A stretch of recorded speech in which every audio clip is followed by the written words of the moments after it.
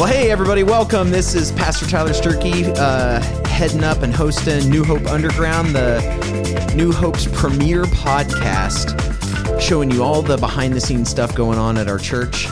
And so we are right in the middle of this series we've been doing called Ephesians in Christ.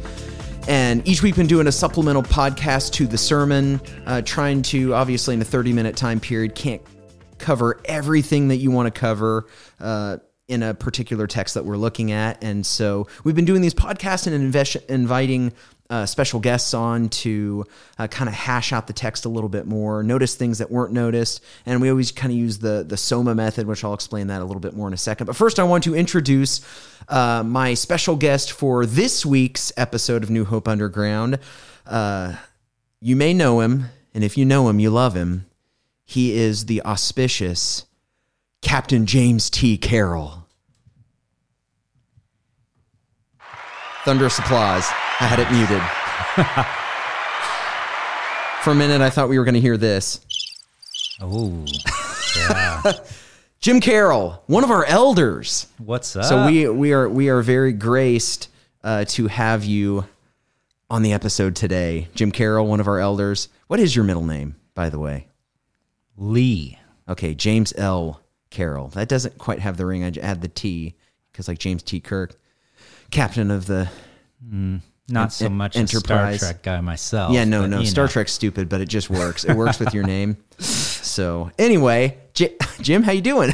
T-Rex. Good. T-Rex. What up? I'm good. Thank you. So for people who don't know, who are just joining us for the first time, first of all, welcome. We're super glad you're joining us. Thank you. Second of all, Jim Carroll is one of our elders at our church. And so that's the forward-facing part of who you are to the church. But you've been part of New Hope for a long time, I think even longer than I've been here. Why don't you just tell our listeners just a little bit about yourself? Sure. So, yeah, my wife, Stacy, and I, who you probably know better than me because she is up on stage singing occasionally. Amazing voice. Yeah. But we have been married 20 years, and we started coming to New Hope shortly thereafter, so about 20 years ago. And we have 3 children. Grace, who is a sophomore, Mila is in 6th grade, and River is in 3rd grade. We live in Stewartson and grew up there. And this guy right here that I'm with today is one of my best friends. Yeah. And I'm excited to be here with him and, reaching all the countries and regions that this podcast reaches. So Good to be with you all today. Yeah, super glad that you're joining us today. And so Jim and I have been in small groups over the years. We've studied scripture, we've done ministry, we've prayed for people. He's a brother in the Lord, and I'm very thankful. He's a big brother in the Lord. I consider him a big brother. He's given me wise counsel many times, and thankful for him. He's down the road a little bit in life than I am, just a little bit. Couple gray hairs. Just a few. I'm starting to get a little in my beard. Chasing after you. But you're that person a little bit further down the road that you can look back and say, hey, this is what I've been through. And it's always been wise counsel. So I've always been thankful for you. So I'm glad that we get to hash out the scriptures today. Cool. We are jumping into Ephesians chapter 4, 17 through 32. This is the second half of chapter 4 that I preached through on Sunday. And it's kind of picking up the same theme that Paul gives at the very beginning of chapter 4 about that living a life worthy of the calling you've received. He's kind of covering the second part of what that means. And so typically we're in these podcasts, we've been using the SOMA method to talk about the scriptures. And this is a method that Pastor Darren, our discipleship pastor, kind of developed a way of studying the scriptures. It's an acronym, SOMA, SOMA, for scripture, reading the scripture, obviously, observation, just noticing things in the text, words or phrases that maybe speak louder than others for whatever reason, guided by the Spirit. Then we ask questions of meaning. What did the text mean? What did it mean then? What does it mean to us now?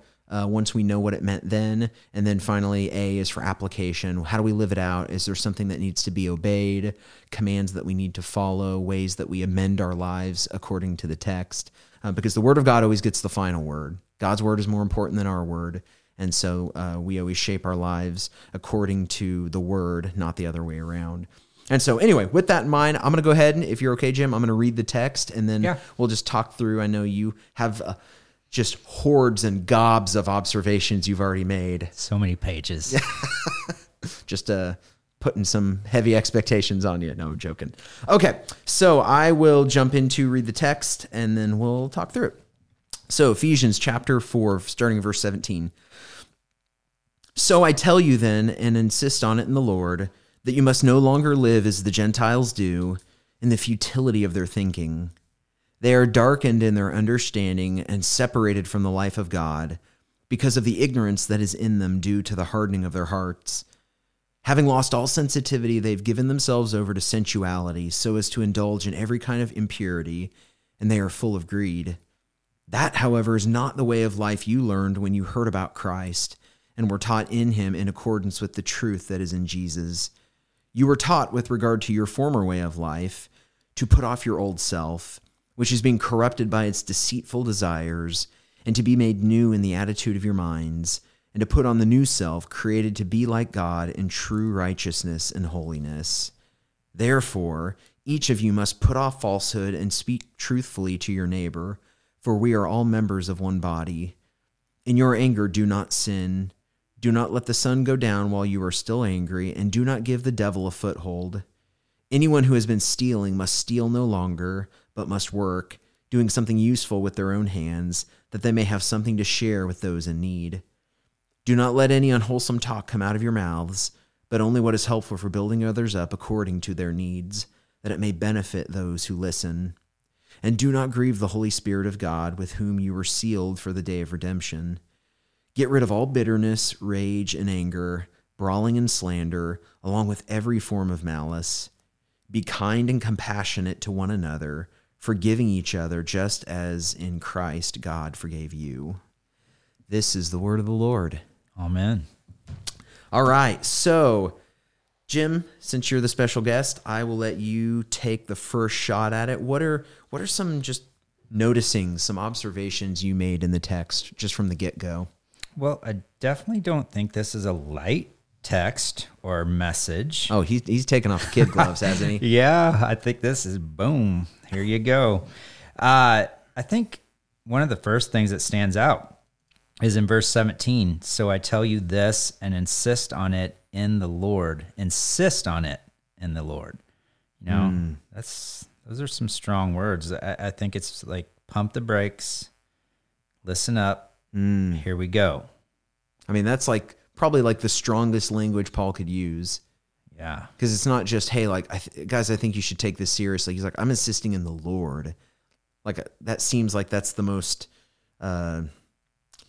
without being spiritually manipulative, the strongest spiritual language he could use to his congregation, to this church, that they need to listen to what's about to be said. Yes. No, that's great. And you know, like you said, he's throwing down the gauntlet. This is some big stuff. And, you know, one thing that stands out to me is just kind of thinking about who is Paul and where has Paul been? And, you know, it's kind of like if somebody's going to give you advice on something, let's say you're a kid playing baseball. Do you want to hear from the parent in the stand that's just yelling and thinks they know everything? Wait, there are parents who yell in the stands? Yeah, not me, but I've seen them. I've heard them.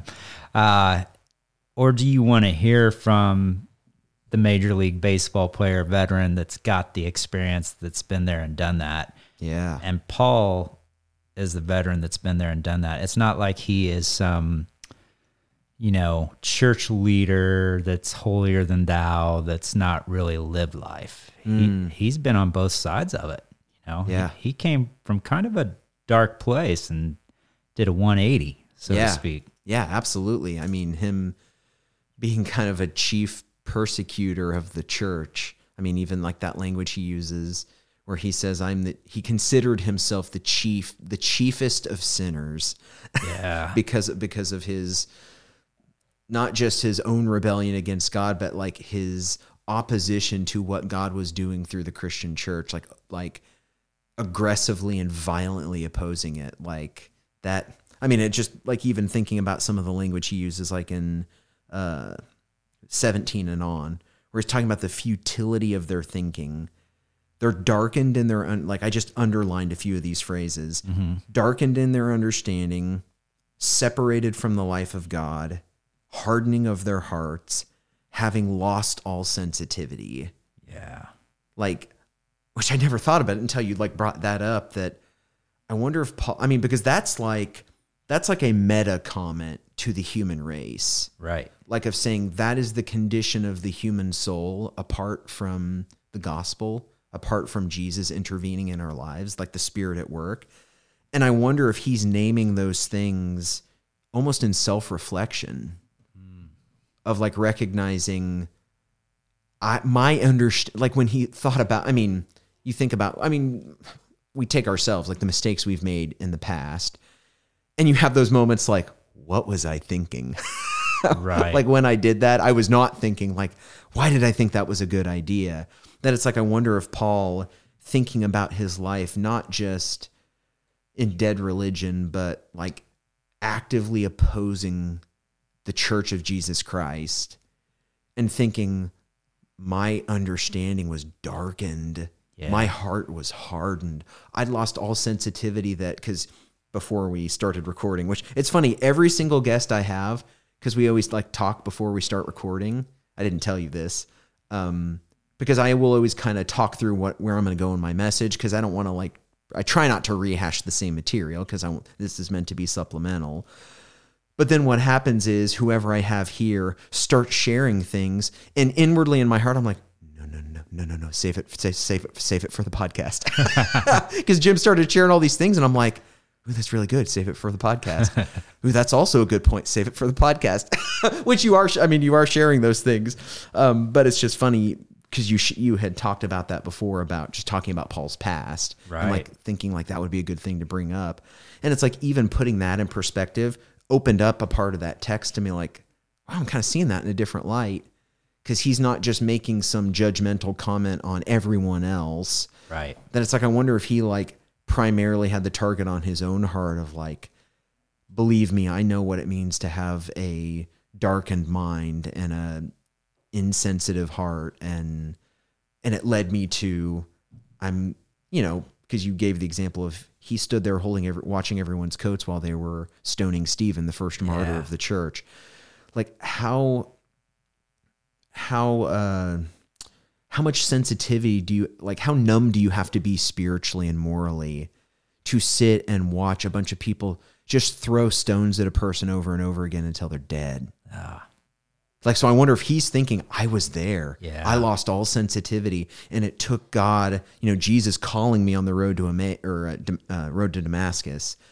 And that's when the scales fell out of my eyes and my mind wasn't darkened anymore. And for the first time, there was a renewed sensitivity in my heart to the things of God.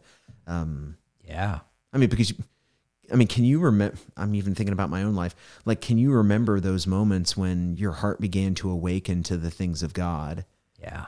And it is literally like night and day. Yeah. Like thinking about like your conversion, like whenever you first came to that like repentance mindset of like, holy moly, I need a savior. Like something's wrong, something's broken. And it's like a light turns on or a switch flips. It's powerful stuff. For sure. And sometimes the best messages that you've given are probably things that God starts working something on your heart personally. Yeah. And you think about if Paul's in prison and he's got all this downtime and he's just sitting there alone thinking and reflecting, and probably a lot of this came from, like you say, him just reflecting and thinking about what's God showing him. And then it's so powerful because he's been there and now he's throwing it out to them. So I think, again, just having that credibility, they knew who he was and where he came from. I think that's huge. And, I think the beginning of the scripture, it's just pump the brakes. This is what's happening. And this message he's giving, this letter to the Ephesians, is as true today as it was then. Yeah. We can look at it and think of it in today's terms. How easy we can get off track, like for verse 17 to 19. And then he goes on to verse 20. That, however, is not the way of life you learned when you heard about Christ and were taught in him in accordance with the truth that is in Jesus. So it's not like they didn't know, you know. Well, that's what's interesting because, I mean, even him, like verse 20, him saying that, however, is not the way of, the way of life that you learned when you heard about Christ and were taught in him accordance with the truth that is in Jesus. Like Paul's saying, this isn't a deep teaching. Mm-hmm. Where it's almost like, I mean, like you had said, come on, guys, this isn't a deep teaching. Mm-hmm. This is Christianity 101. Yes. You put off your old life and you put on a new one. And so it's like, I wonder how much rebuke is actually in this of him saying, why are you living like the pagan world around you? You came out of that. Mm-hmm. Why are you going back to it? Right. Like, you know what it means to be saved from that stuff. Your minds are starting to darken again. Your hearts are starting to harden. You're starting to lose sensitivity. You got to, it's that repentance thing. Like, you got to turn around. You got to go in the opposite direction. You know, it's like, you got to remember you took off that old life and you put on the new one. Right. Yeah. You know better. Cause that's sometimes how we talk about faith. It's like, oh, you come to faith in Christ, receive Christ by faith. Your sins are forgiven. And then it's like at some point you become mature, like sometime down the road, then you start to become more like Jesus. But he's saying like, no, that's what you do immediately, which I talked about this in my message of saying like, that's where it's almost like he's referring back to that idea where he's talking about how there's like one faith, one Lord, one God, one baptism. Because part of baptism is you're making this baptismal confession of, I'm going down into the water and I'm dying to my old life and I'm rising up into newness of life. So he's almost like reminding them, that's the beginning. Like when you're baptized, that's like the beginning. That's you putting off the old self and putting on the new. So it's not like someday, 10 years from now, once I've got some years of being a Christian under my belt, I'll put on my new self. Right. He's like, no, it's from the beginning. Like you start as a new person, from the beginning. So anyway, no, that's good. Super good. What other observations do you see in the text? Well, I think then from there, he kind of, so the first part, like I said, it's like, well, pump the brakes. You're off track. Let's get back to keeping the main thing.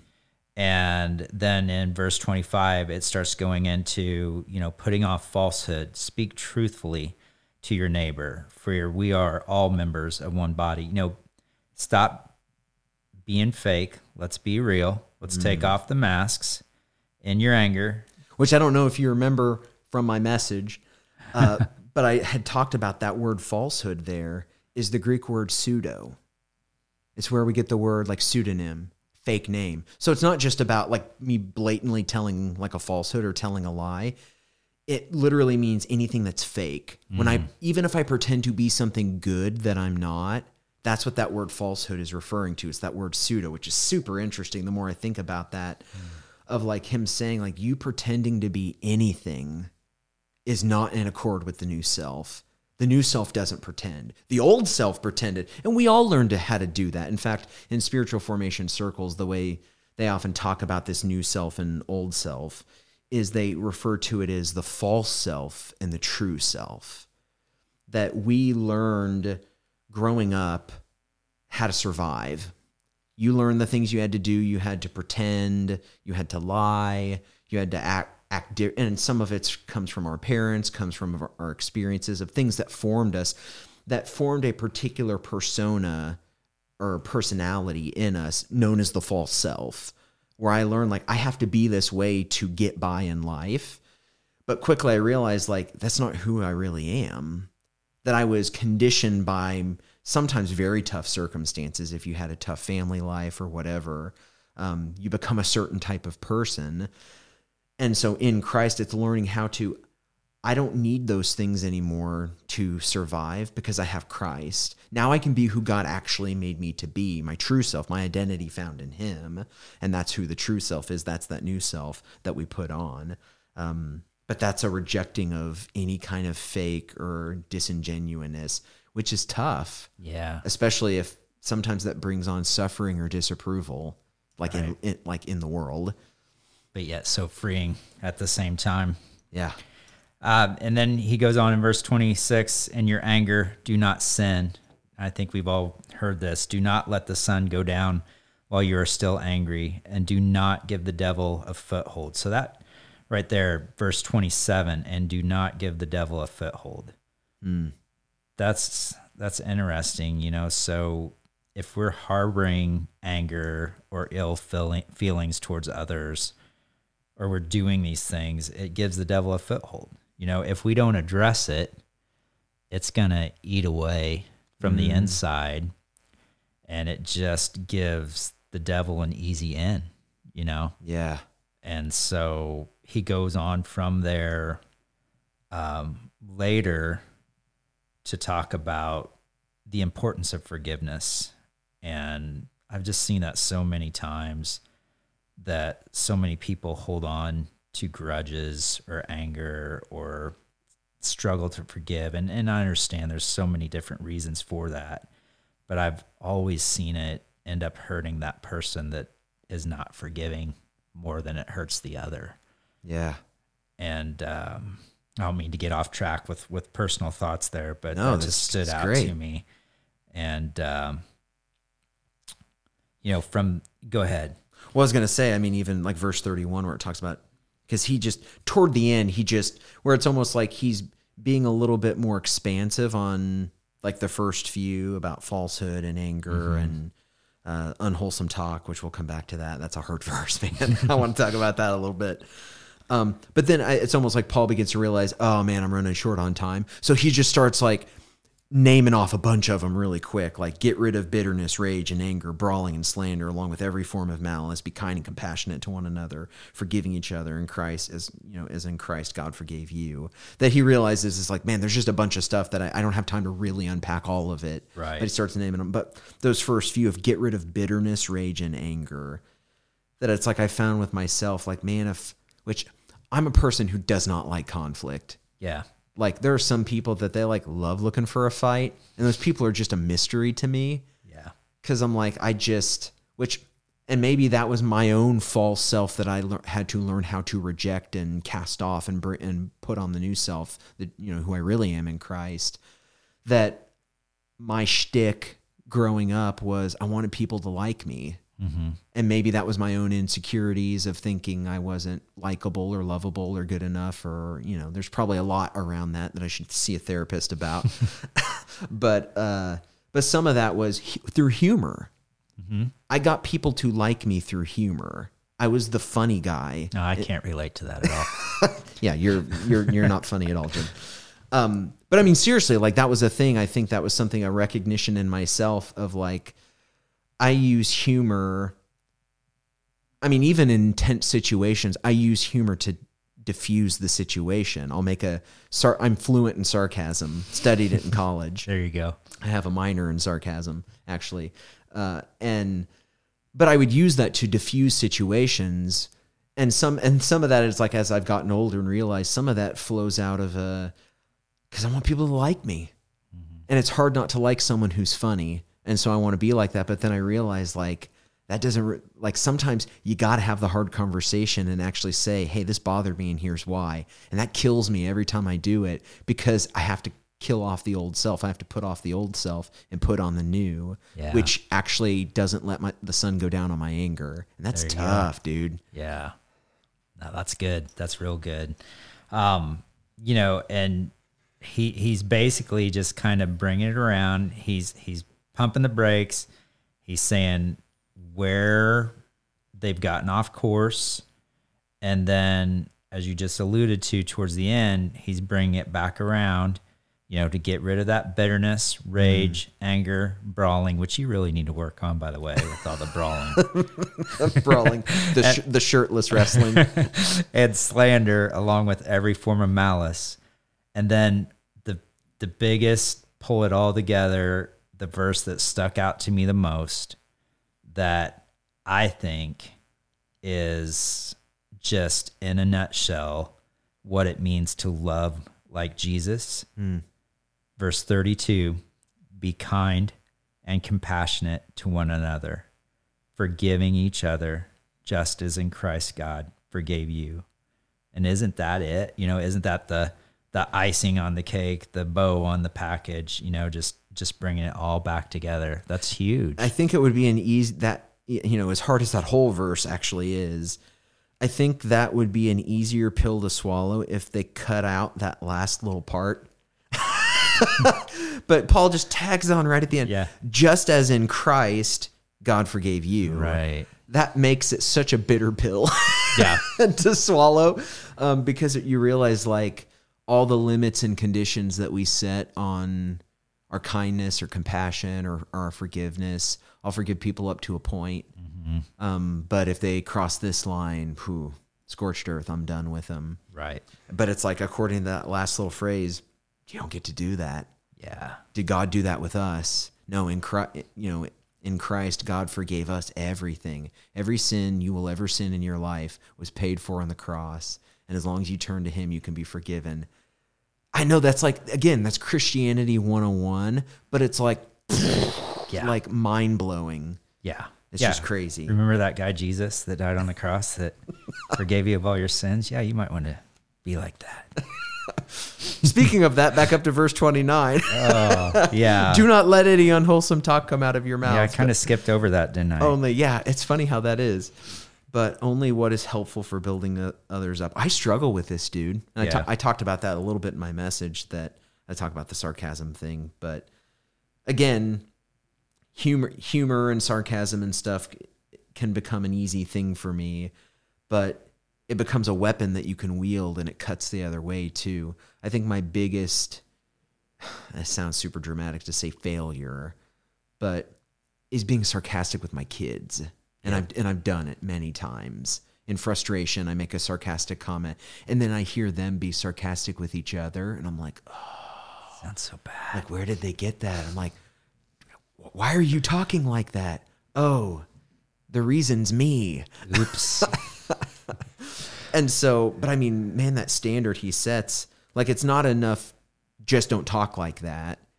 He says like the filters, everything you should be building people up, according to their needs, that it may benefit those who listen. And it's interesting right after that, verse 30, and do not grieve the Holy Spirit of God. Yeah. Like, I'm not surprised that talking about grieving the Spirit comes right after the use of our words. Yeah. I looked that up because I wasn't sure what that meant, grieve the Holy Spirit. And, and what I found said to quench or hinder the Spirit from being what he could be in us. Ooh, woof. Yeah. That's a tough thing to think about.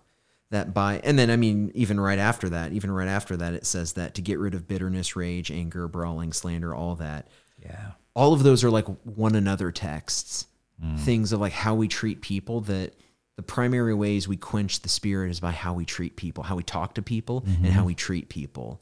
That's what hinders God's ability to be God in our lives. Yeah. Woof. Little punch to the gut. Yeah, no kidding. And so ultimately, I mean, it all comes back to, and again, I think this is like what I had talked about in my message was, I think after you really get into this text like we've had, you realize this has nothing to do with self-improvement. You can't just become better at this stuff. Like, oh, I'll work at this and work at that. Like, I really do need grace. Like, I need an intervention of the Spirit in my life. I need to put off an old life, die to myself, and become a new person for any of this to begin to take root. And I understand why Paul says in the scriptures over and over again, I die daily.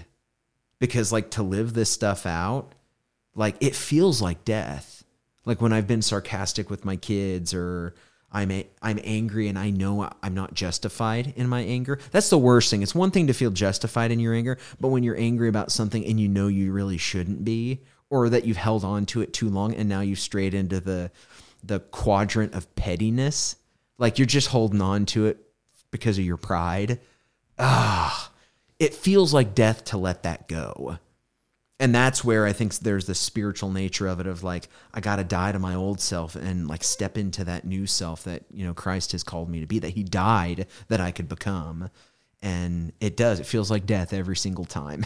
Yeah. So if you want to be a Christian, get ready to die every day. It's super fun. That's the thing. That is a daily thing, you know, putting off the old self. And we make mistakes, you know, we strive for all this. We don't always, you know, excel at all of this, but when it comes down to it, it's God's grace and forgiveness. And just as we should forgive others, we know he forgives us, and we should ask for forgiveness when we mess up. Yeah. You know, and I think you talking about your kids, I mean, I can relate. The Jim Carroll, outside of home is, he's awesome. You ask my kids, he's not always so patient and not always so kind with what he says. And I can relate to that sarcasm, but I'm always quick to ask for forgiveness. And I have seen the love of Jesus in my kids, and it melts your heart. And, that's how we need to be, childlike in our forgiveness towards each other. And I just think there's so much meat to this. We could go on and on absolutely. and on. But it's like gut punch, pump the brakes, listen up. This is where you're off. Get back on track. You know what's right. It's not like you don't know it. Yeah. Here's what you need to focus on. And this is how you love like Jesus. Yeah, absolutely. Boom. Which I I don't think it's funny. I just had this insight, even you sharing just what you did. Because, we even had a little bit of confession here, of just like confessing our sins to all Now of our everybody knows. to all of our adoring listeners. It's probably why Paul ends the chapter about forgiveness.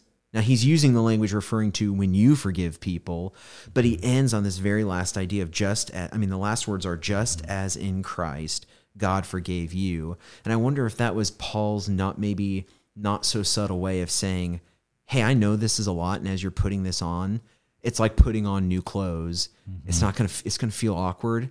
You're gonna want to, and sometimes even take it off and put on the old stuff. Mm-hmm. But to know, even as you do these things and you're gonna fail in them, remember that in Christ, and that's the theme of this whole letter, in Christ we can be forgiven. Our sins have been forgiven, and you can be forgiven moving forward. Yeah. So that's like Paul's final reassurance, like, hey guys, your hearts have been awakened. You're not morally insensitive anymore. So walk in this, and even when you fail, know that Christ is there to forgive you and restore you and grace you to actually live it out and put on the new self. Awesome. Sounds good. Well, hey, Jim, thank you so much for coming on the show. We'll have to just have you on some other time and maybe get your life story, or that's cool. That's what we tend to do. Stuff like this opens up stories we didn't even know were there, people, ideas for interviews and stuff like that. So we'll have to have you on another time. Oh, I am no biblical scholar. I've been listening to all these podcasts and these other guests. As far as that goes, man, awesome. Put me to shame. I'm a simple man, but I've enjoyed it. Thanks for having me on, and would love to catch up anytime. Well, the glorious thing about the gospel is very simple. Yeah. And we need it. So, hey, thank you so much for coming on, Jim, and we'll see everybody next week.